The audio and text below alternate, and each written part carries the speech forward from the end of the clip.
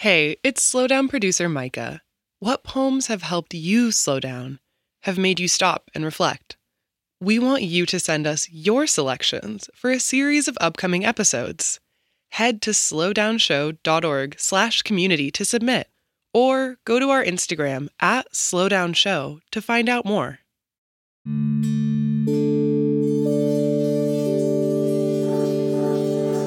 I'm Ada Limon, and this is The Slowdown.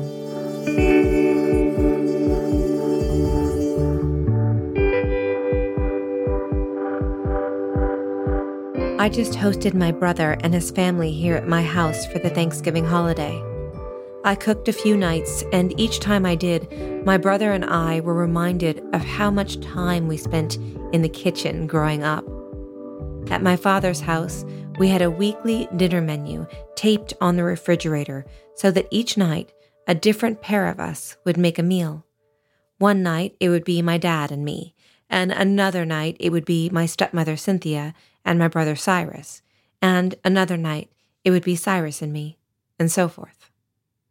We talked a lot about how we learned to cook, how we learned to set the table, do the dishes, soak the pans, take our jobs seriously.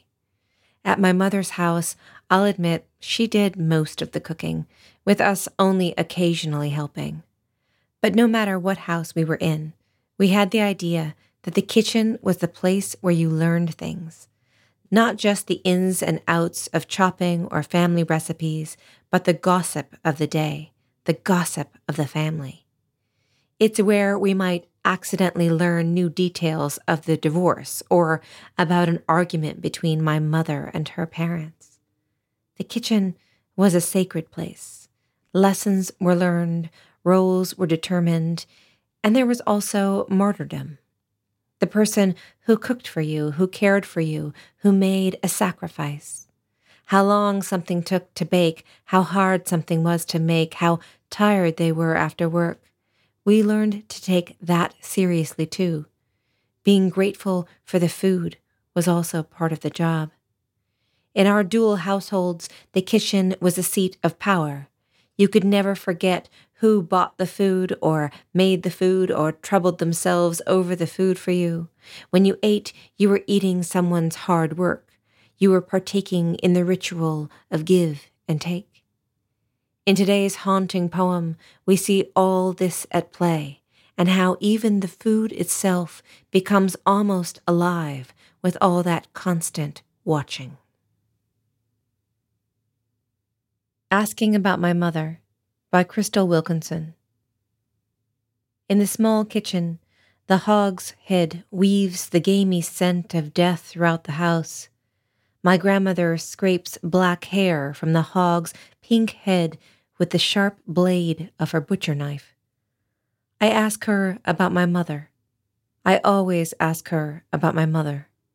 I play paper dolls under a formica table with pearls around my neck and pink lipstick from my mother's treasure chest.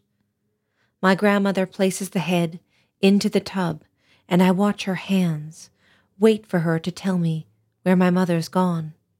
My grandmother fills the tub with water. I hate that she always reminds me of all she's done for love. Remember, hair, face, knife. She lifts the heavy tub and situates the hog upon the stove, covering all the burners, and turns on all the eyes.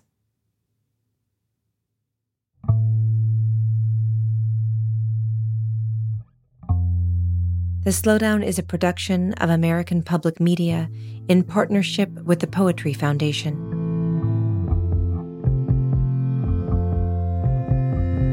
To get a poem delivered to you daily, go to slowdownshow.org and sign up for our newsletter. Find us on Instagram and Twitter at slowdownshow.